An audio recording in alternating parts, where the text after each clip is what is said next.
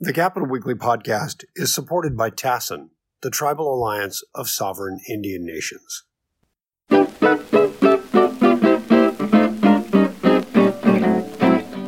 Greetings and welcome to the Capital Weekly podcast. I am John Howard and I'm joined by my colleague, Tim Foster. Hi, John. And we have a special edition today. Not only do we have Jody Hicks of Planned Parenthood California, this is the last podcast we're doing for the year. And Jody, thank you very much for being here and for participating in our last podcast of 2021. Such as an honor it is. I don't know. Thanks for having me. Happy to be here. So I guess the first question is, we've had some U.S. Supreme Court decisions. What does that mean now looking forward, not only for California, but for the country from your perch at Planned Parenthood out here? Well, we have Texas going through right now. So Texas has already been impacted. They've instituted an abortion ban. The Supreme Court has decided that people can sue over it, but it's still in effect. And so there's an impact just on that one state right now. We're getting a trickle of patients, an average of 2 to 3 a day, but states like Oklahoma City have been really impacted. And it certainly has an impact on how other folks are reacting. And we can talk about that a little later, but even our own governor who announced he would do a proposal about guns that sort of emulated and pointed out what can happen if you institute mechanisms like SB 8. And then we have the Mississippi case going through right now. We just heard the arguments in December. That decision will happen in, we assume, late June.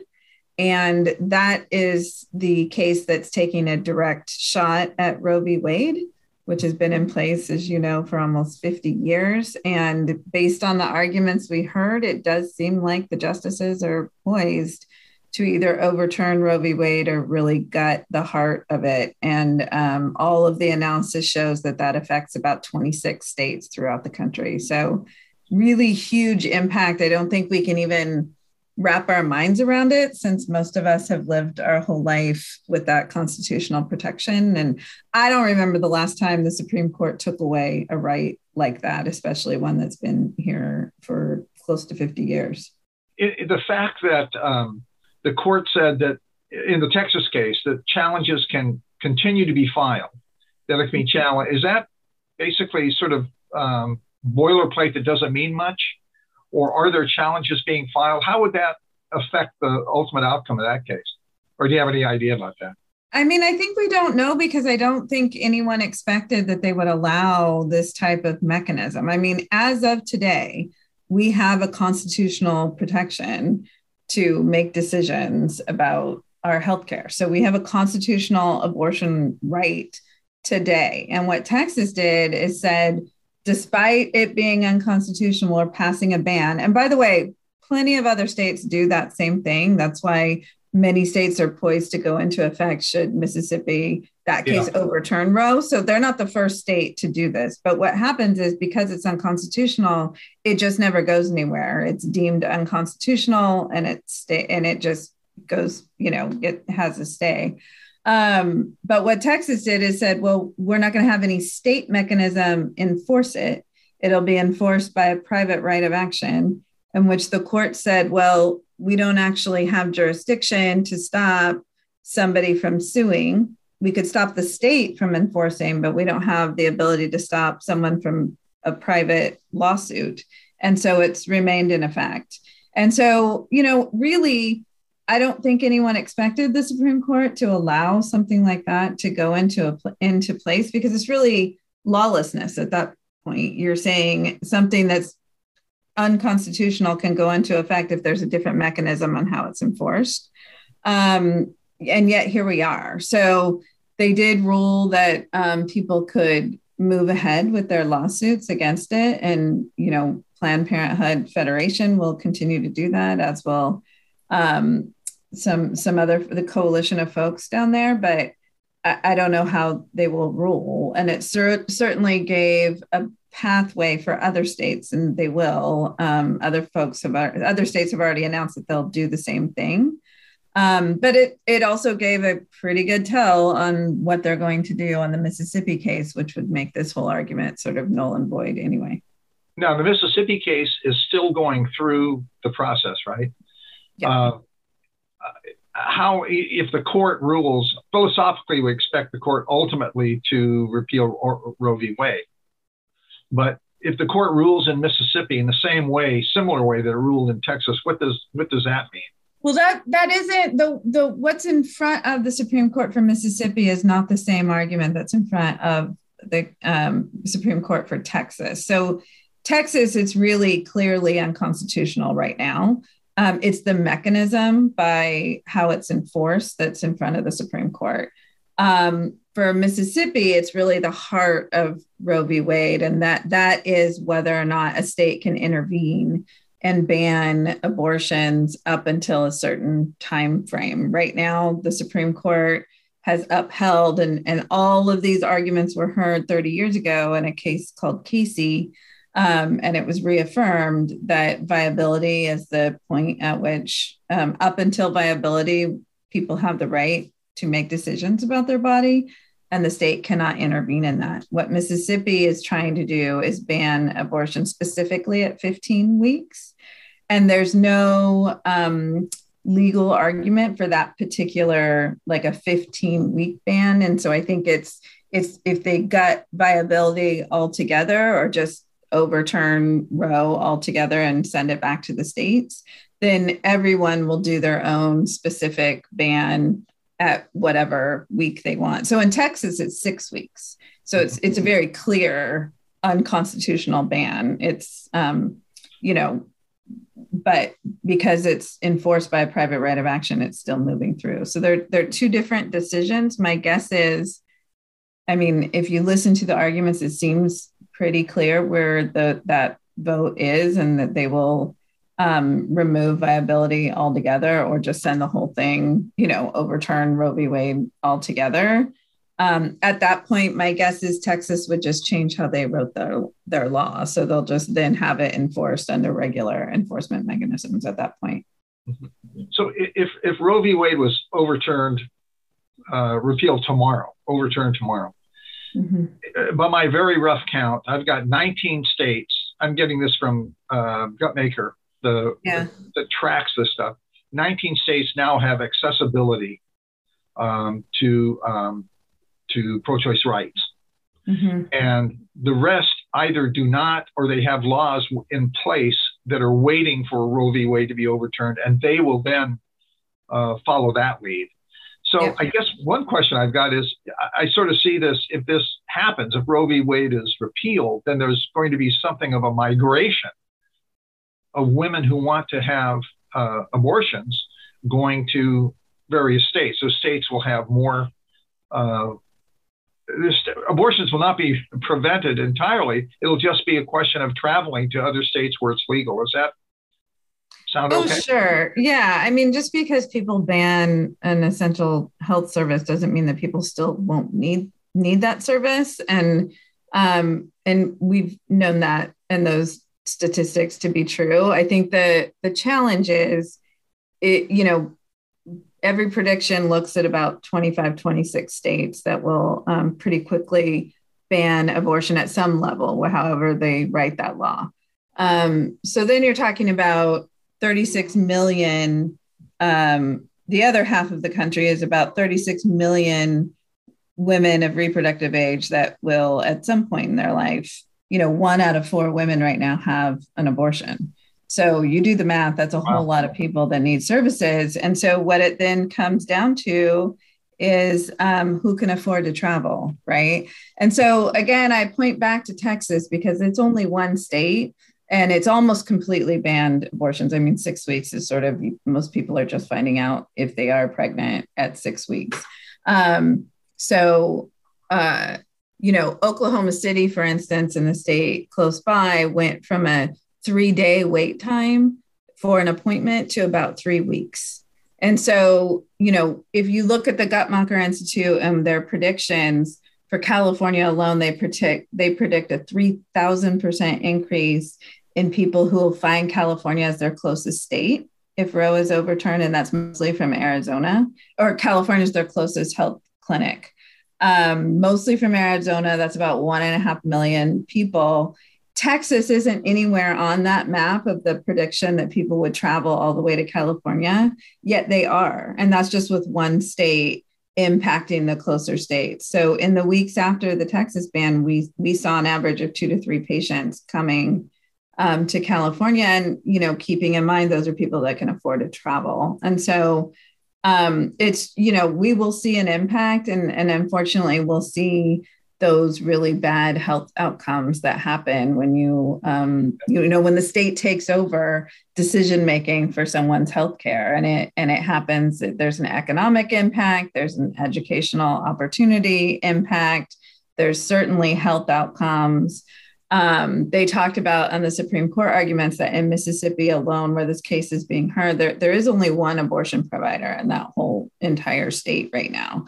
And so access is already severely limited, but healthcare in general, especially for women, is not good in that state. And you have a 75 times greater risk of a bad health outcome from giving birth in that state than you do if you have a first trimester abortion. And so you're really talking about then the state putting on people to take on a risk like that.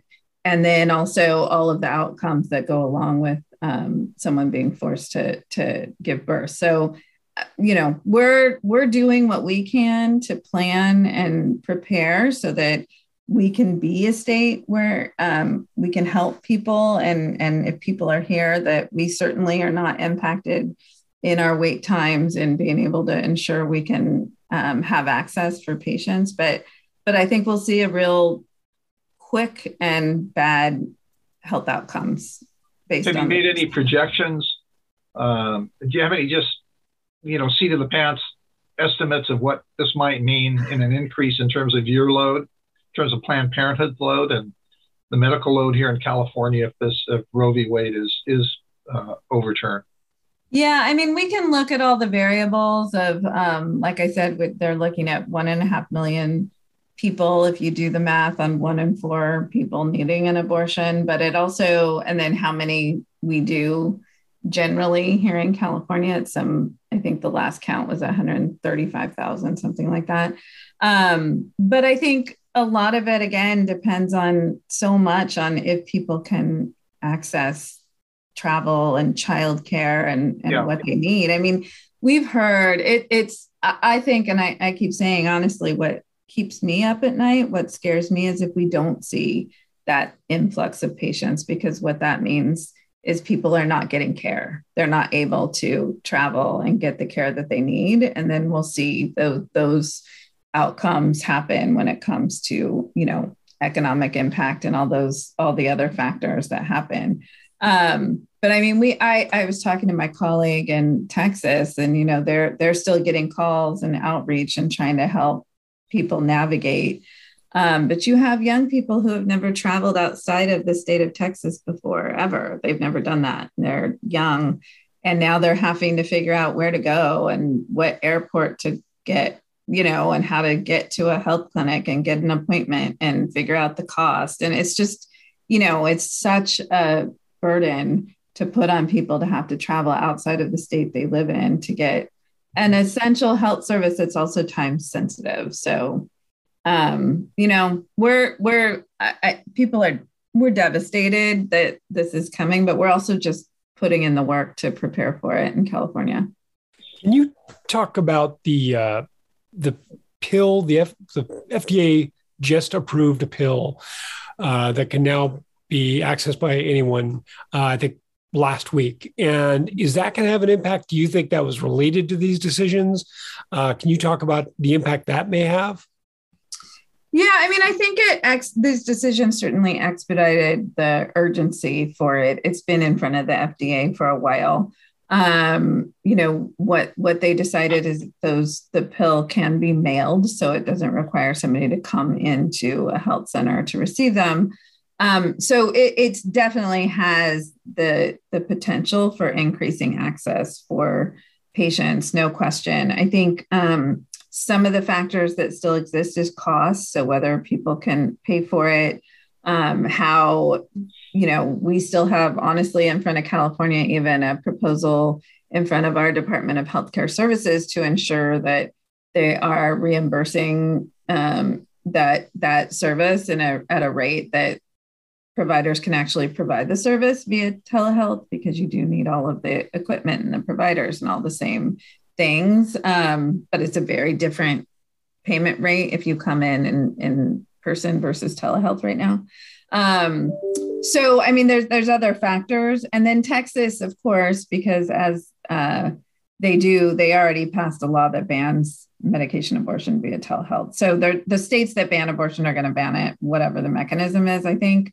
But it certainly helps with access in states like ours so that we have more inpatient availability for people that are traveling across the border. So it will have an impact. And so to get that pill, you do need to have a prescription. It's not something you could just, a person could just order offline. It would have to be prescribed by a doctor or a healthcare provider.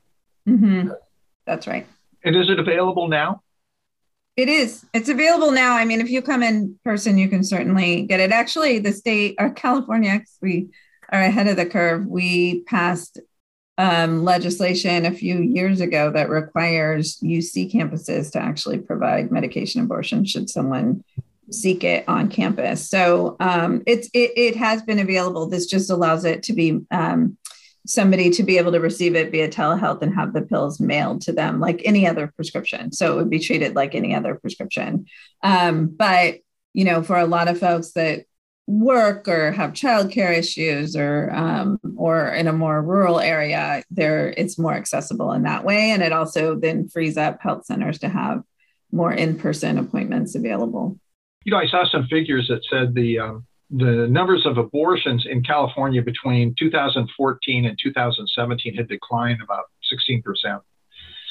And it seemed to me with the increase generally of population, and although California isn't growing as fast as it used to, there still has been an increase. I just wondered what that reflects. If you have any thoughts about why there would have been that 16% is pretty sizable decline.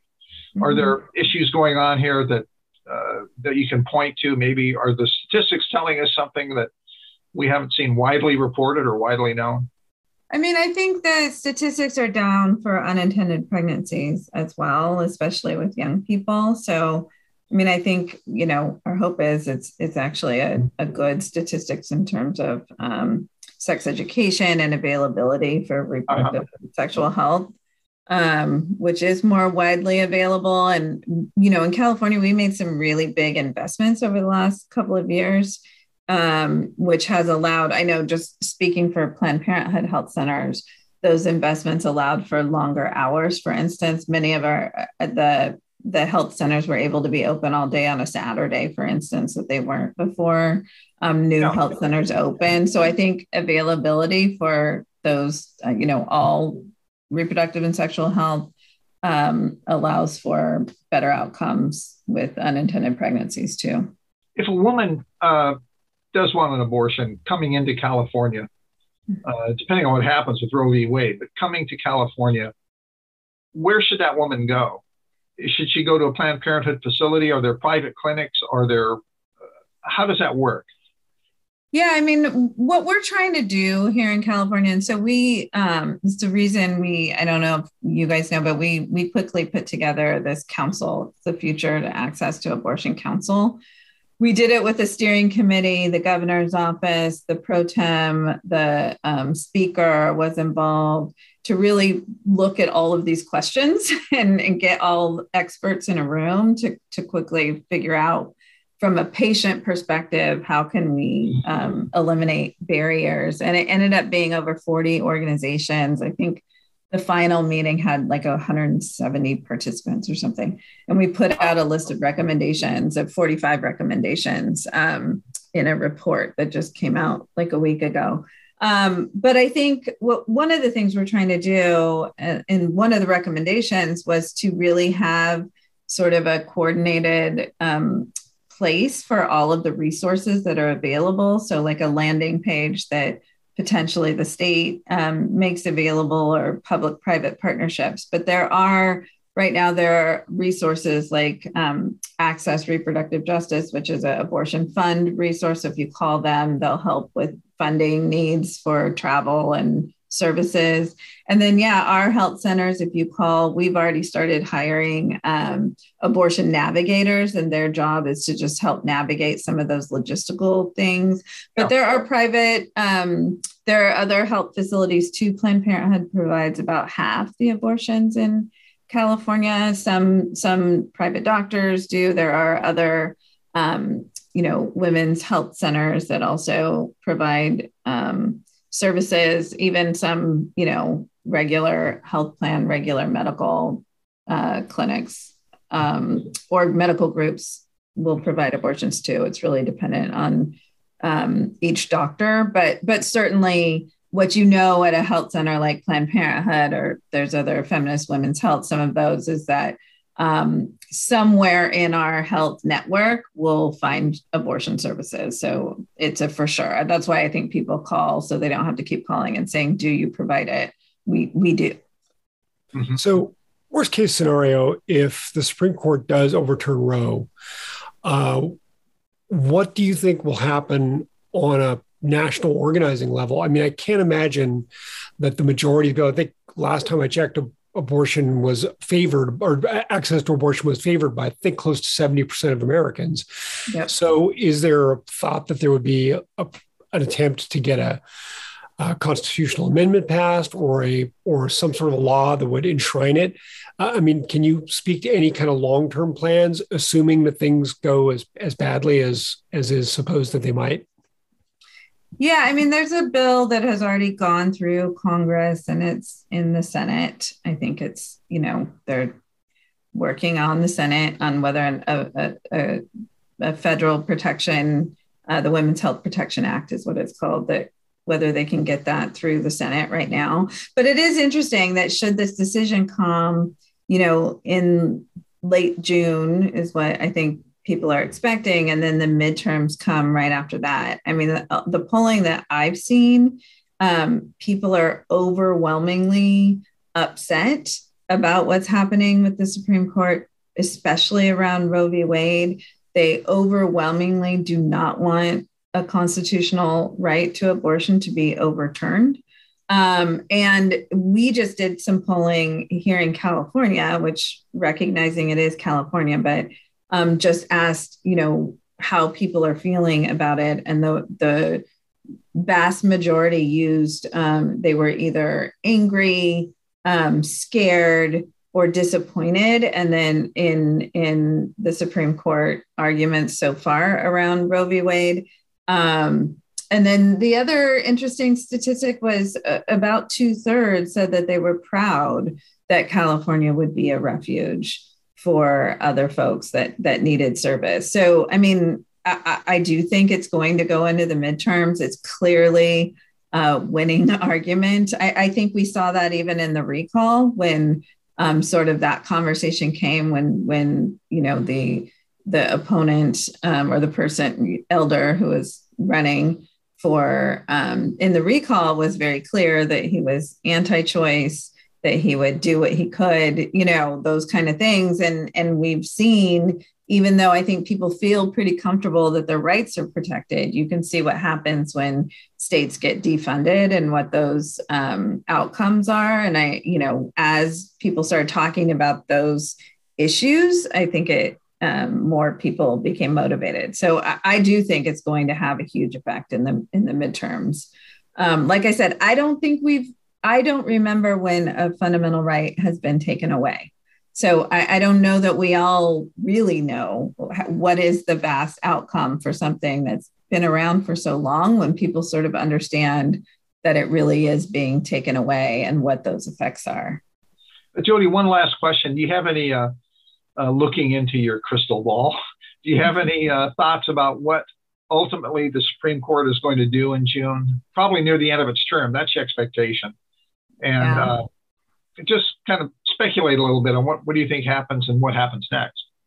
I think they are going to gut the viability part of Roe v. Wade, which essentially guts the heart of it. I think people will try and salvage that and say, well, we didn't ban abortions, we just left it to the states. But I think they're trying to say that in Texas, and I think people are sophisticated enough to know that, it's having an impact there. I also think that people will start to understand an impact in a different way that, not just sort of, I think how we talked about it before, like my body, you can't tell me what to do with my body, my choice, those kinds of things, that people are going to really talk about what are the devastating impacts when you're forced to give birth or you take away abortion. And to the point that I was talking with some folks that even here in California, if more than half the country bans a service that 1 in 4 people need, pregnant people will need in their lifetime,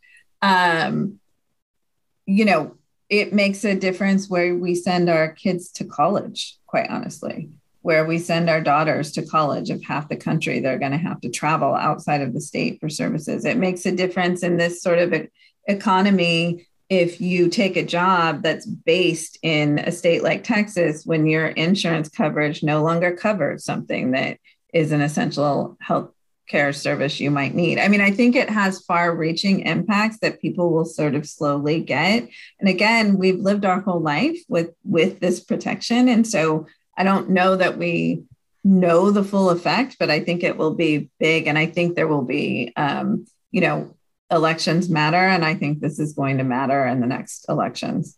Great. Jody Hicks of Planned Parenthood, California. Thanks so much for chatting with us today. Tim Foster, thank you very much. Well, hold on, John. So, Jody, did you want to join us for the worst week, or do you want to sign off?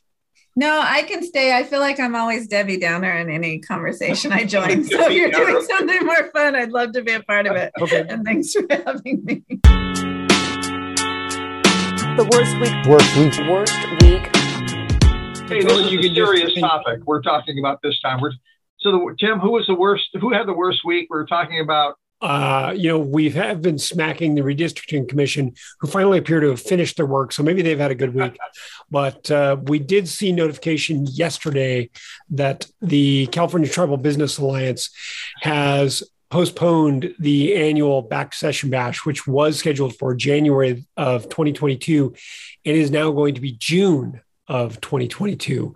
And kudos to them for taking the science into account and for trying to make this event more safe by not holding it as we have a new wave of a new variant.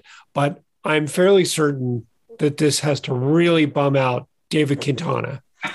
And I'm sure, Jody, I'm sure you know. This is serious journalism here. You know what I mean? This is serious journalism. Yep. You can only find it here. You know what? I got to say, I'm sure more Capitol staffers go to the Back to Session Bash than log into CapitolWeekly.net and read hard-hitting journalism. Totally. The truth is, I'm sure more staffers are going to that bash and getting their 2 free drink tickets.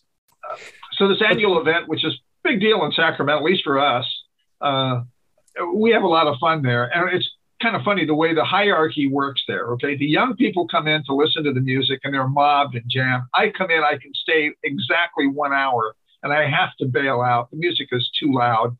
I keep telling David, we got to get Hootie and the Blowfish or the Cranberries or something. And thank goodness one of David does not listen.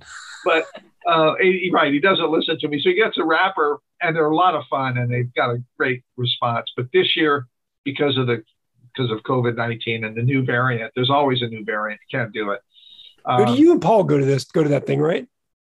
Sometimes we're on the side of getting a little too old too, and certainly, but we have been, many years. I mean, I think it has to be a bad week for staffers, and they all got kicked out of their offices too recently as they're moving to the annex, and they have their one phone. So it's not a great time to be a staffer.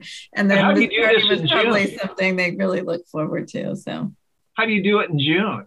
It doesn't seem like it's back to session. It's the midsummer bash. Well, fall is coming, or the budget's approved, or what is that? We went to the bash. It wasn't in June. I think it was in July of this year. They had postponed it. So hot. Yeah. It was quite hot. Yeah. Yeah. But it was fun. I mean, it was fun. David was still excited. You know, this is like a combination of David Quintana's wedding and his birthday and his funeral all in one. And, you know, so he's so excited about it. I can't even imagine right now. He's probably despondent. I don't think he drinks, but he's, you know, if he's going to drink, it's probably right now. That would be the time. So anyway, if anyone has any competing suggestions for a worst week, we're open. But for me, I can only imagine a despondent David Quintana moping around his office, his, you know, very large office over on K Street. So yeah, sorry, David. I think we're going to hear from David on this. So as Tim said, sorry, David.